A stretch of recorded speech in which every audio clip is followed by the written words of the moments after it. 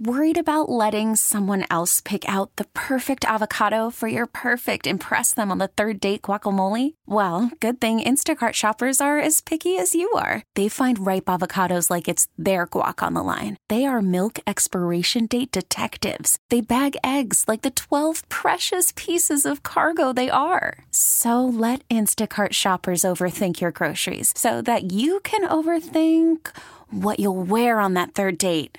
Download the Instacart app to get free delivery on your first 3 orders while supplies last. Minimum $10 per order. Additional terms apply. We really need new phones. T-Mobile will cover the cost of 4 amazing new iPhone 15s, and each line is only $25 a month. New iPhone 15s? It's better over here. Only at T-Mobile, get 4 iPhone 15s on us and 4 lines for $25 per line per month with eligible trade-in when you switch.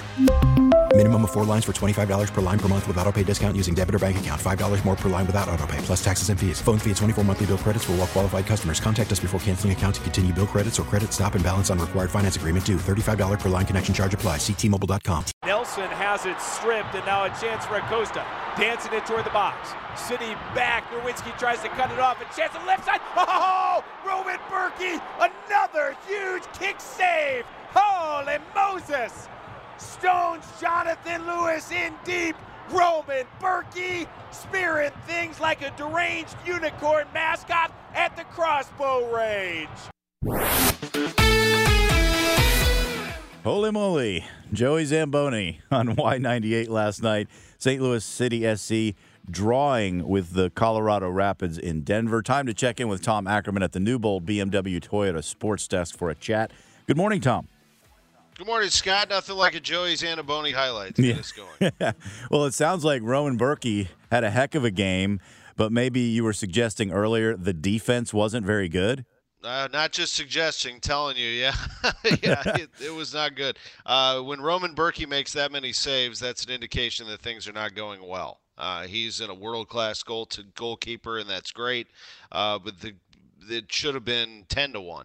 I mean, they tied 1-1, and they should be thrilled with a draw based on what we saw last night. And Roman Berkey would tell you himself. In fact, he went off on it, and we'll play it for you on Sports on a Sunday morning. He was disappointed, felt let down by his team playing in front of him. So bottom line, they need to be better. They were not good against Colorado, and according to Berkey, they made Colorado look like one of the best teams in the league where they're really not. So City is now 6-1-2. 6 wins, 1 draw, 2 losses. They have 19 points, and we'll see what moves forward for them. Yeah, and actually they're playing in the Cup, the U.S. Open Cup this week. So they have a Tuesday game against Union Omaha. I love these cups in soccer where different level teams play each other. You never know, but it is fun to have these tournaments. Yeah, I remember when St. Louis FC did and played some MLS competition. So it should be good, and then, we'll see what they end up doing moving forward. But so far, 9 games in, 9 matches is enough to tell you what kind of a team you are. It's a very good team, and that's why this was disappointing yesterday, is that they end up in a draw late last night at Colorado, a team that they should be beating. And you know what? It was almost the steal of the century because it was actually a 1-0 game until the final moments. Colorado Rapids scored in extra time last night, so that was a tough one. One of 2 tough ones to take late last night for St. Louis sports fans. Yeah, let's move to the Cardinals and talk about what is going on. Obviously, pitching is a big issue. Is there anything else to talk about in terms of what's going wrong? Yeah, they're not scoring. The Cardinals have a very good offense that is not cashing in. They might be among the leaders right now in batting average and hard hit balls and barreled balls and hitting the sweet spot and all these, analytics. So you can run through them all, but they're not scoring runs. And if you're not scoring, you're not going to win. And they're 8-13 as a result of that and the pitching. I'll get to that in just a minute. But the Cardinals' offense is good enough to be scoring runs. So you could sit there and gripe about it, as I am right now, or you could also say that's reason for optimism. Because if the Cardinals are hitting the ball as hard as they have, and it's just they're not cashing in, are they going to be like that all year long? Are they really not going to be able to drive in the key run all season long as hard as they hit the ball and as much talent as they have? We haven't seen necessarily an eruption yet from Nolan Arenado and Paul Goldschmidt, but they're very good, and we've seen some greatness out of them. We've seen Jordan Walker do his thing. We've seen Nolan Gorman have a terrific start. We saw Tommy Edman hit a home run yesterday, another one, this one from the left side. We know what the rest of this lineup is capable of. I think that the outfield going into the season was the question mark as to what they would be able to produce, and that's fair. But the infield has tons of talent, and the catcher, by the way, is starting to heat up. So where are the runs? That's the question. I think that over time, I believe that this offense is too good, and the stats and analytics do show that they will be able to drive in those runs, and eventually that will turn. The question is when that will be. Now, as for the pitching, that is the number one thing. We all know that, and the rotation's got to be better. They are going deeper into games, but it's taking them a lot of pitches to get there. 5 1/3 is not enough.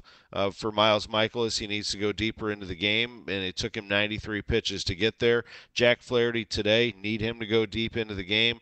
There have been some uncharacteristic things about this staff as well. This is a ground ball pitching staff that is giving up line drives and fly balls. That's unusual and something that needs to be repaired. I think that the Cardinals' bullpen is capable of holding games down, but they're a bit discombobulated also. They're not doing things that normally they would do. The missed pitch yesterday by Giovanni Gallegos, Contreras asked for it up and in.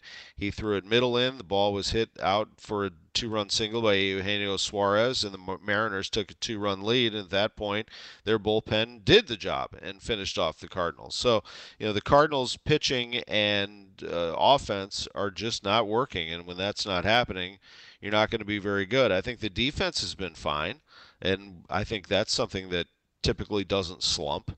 And so I wouldn't imagine that the defense is going to slump anytime soon. So you can pretty much expect that's going to be solid all year. Yeah. That's a reason for optimism. But they just have to be better, and I think that the odds tell you that they will be. The other thing, one more thing here, is that they will, and I'll see what we can get out of John Mozeliak today at 11:30 on this, but I highly doubt he's going to give you anything, is that they will be looking outside for help. I mean, they might not say that, but they're always looking, and they know that they can make a deal if they want to. They've got as good a prospect pool as anybody in baseball. There are a few players in there they do not want to deal, but if they had to, in an emergency, they could make a deal. I just don't think they've reached that emergency panic level just yet. On the offense, it feels like at the end of last year, including the playoffs, the bats went quiet as well. So maybe this is something that has carried over from the end of last season. Is that fair? Sure. I mean, it's fair, but I don't think so. I mean, that was just a 2-game series, and I think that Paul Goldschmidt, if he came out really, really slow and cold, then that would be reason for concern, because he was the one over a long period of time that wasn't very good last year in August and September, and he still won the MVP. Tells you how good of a first half that he had. But Goldschmidt's not that bad. I mean, he was 0 for 4 yesterday. He's hitting 280, and Arenado's been fine. I mean, he's hitting 289. Again, the averages are up there for most of these players. You'd like to see a little bit more out of your outfield. Carlson's hitting 214. Nootbaar's hitting 200. Burleson's been a nice welcome to this team, hitting second in the order and DHing. They had Tyler O'Neill in there yesterday. He was 0 for 4 with a couple of strikeouts. He's hitting 258. You want some more out of your outfield. But I do think that the offense, if you look at where they are in terms of potential to break out, they're always going to be up there. They've got too good of a team. I don't think that it's going to be held down for long. I think that they have had some outbursts of scoring, but it's just not enough. I don't think it's a carryover from last year. Okay, fair. The Battlehawks wrapped up the regular season yesterday, scoring 53 points. Nice. But that didn't get them into the playoffs yet. Can you simplify what has to happen today? Yeah, so they get in if Seattle loses. There you go. That's about as simple as it is. If Seattle loses, St. Louis is in. If they end up tied, then there are a number of tiebreakers. One of those is points that have been scored. So basically, Seattle gets into this game if they win and they score at least 34 points. That doesn't seem like too hard of a task based on how they've been playing.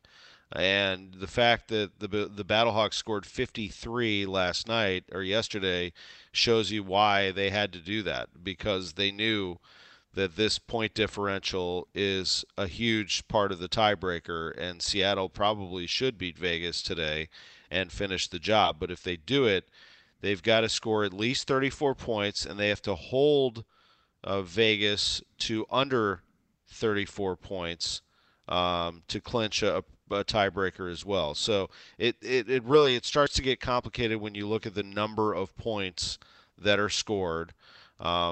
If they finish with the same record and they end up tied in terms of points, let's say, then there's a fifth tiebreaker and involves a Houston game against Arlington, and it starts to get really ridiculous. There's actually, we're told by the Battlehawks last night in an email to us, that there's a sixth tiebreaker actually beyond that, which Seattle has already won. And it has to do with net points, and a 1-point victory over Vegas would give them one more net point than the Battlehawks. Anyway, drawing really a card out of a deck, something like rolling a die. It's all about point differential and these tiebreakers and whatnot. Just make it easy on yourself. If Seattle loses today, the Battlehawks get into the playoffs. If Seattle wins today, it probably means that they have enough tiebreakers to beat the Battlehawks and move on to the playoffs, which is a shame because the Battlehawks have had a good year, but it is what it is. All right, Tom, so what's coming up at 10? Sports on a Sunday morning, we have Ollie Marmol. We're going to get him up early. He'll be up early. He's probably up right now trying to go through what happened yesterday and how to make his team better. He'll be with us at 10:15, 8:15 Pacific time. We'll talk to him. Jim Thomas, who is retiring as a writer for the Post-Dispatch after 48 years of covering high school, Mizzou, the Rams, the Blues. He will join us at 10:30 this morning. We'll have a nice conversation with him about everything that's going on in his world and with the St. Louis Blues. We'll hear highlights and some analysis from Roman Berkey himself that I told you about. That'll be later in the show, as well as Lutz Pfannenstiel and John Mozeliak. Scotty. Thanks so much, Tom. Appreciate it. Talk to you soon. Appreciate it. All right. 3 minutes before 8 o'clock, Total Information AM on KMOX, Voice of the Cardinals. We really need new phones. T-Mobile will cover the cost of 4 amazing new iPhone 15s, and each line is only $25 a month. New iPhone 15s? It's better over here. Only at T-Mobile, get 4 iPhone 15s on us and 4 lines for $25 per line per month with eligible trade-in when you switch. Minimum of 4 lines for $25 per line per month with autopay discount using debit or bank account. $5 more per line without autopay, plus taxes and fees. Phone fee at 24 monthly bill credits for well-qualified customers. Contact us before canceling account to continue bill credits or credit stop and balance on required finance agreement due. $35 per line connection charge applies. See T-Mobile.com. Spring is a time of renewal, so why not refresh your home with a little help from Blinds.com? We make getting custom window treatments a minor project with major impact. Choose from premium blinds, shades, and shutters. We even have options for your patio, too. Blinds.com invented a better way to shop for custom window treatments. There's no pushy salespeople in your home or inflated showroom prices. Our design experts can help you find the perfect window treatments on your schedule. We'll even send free samples directly to you. Plus, we can handle the measuring and installation for you. Unlimited window treatments installed for just one low cost. And with Blinds.com, you'll always get transparent pricing. No hidden fees. Our free shipping and 100% satisfaction guarantee can put the spring back into your step and into your home, too. Shop Blinds.com right now and save up to 45%. Up to 45% off for a limited time at Blinds.com. Blinds.com. Rules and restrictions may apply. O'Reilly. Protect your vehicle's engine with a full synthetic oil change and save with Mobile One at O'Reilly Auto Parts. Purchase 5 quarts of Mobile One full synthetic motor oil and receive a $10 O'Reilly gift card after rebate. See store for details. With your Mobile One purchase, you'll also receive 2 times points during O Rewards Bonus Points Month at O'Reilly Auto Parts. O'Reilly Auto Parts.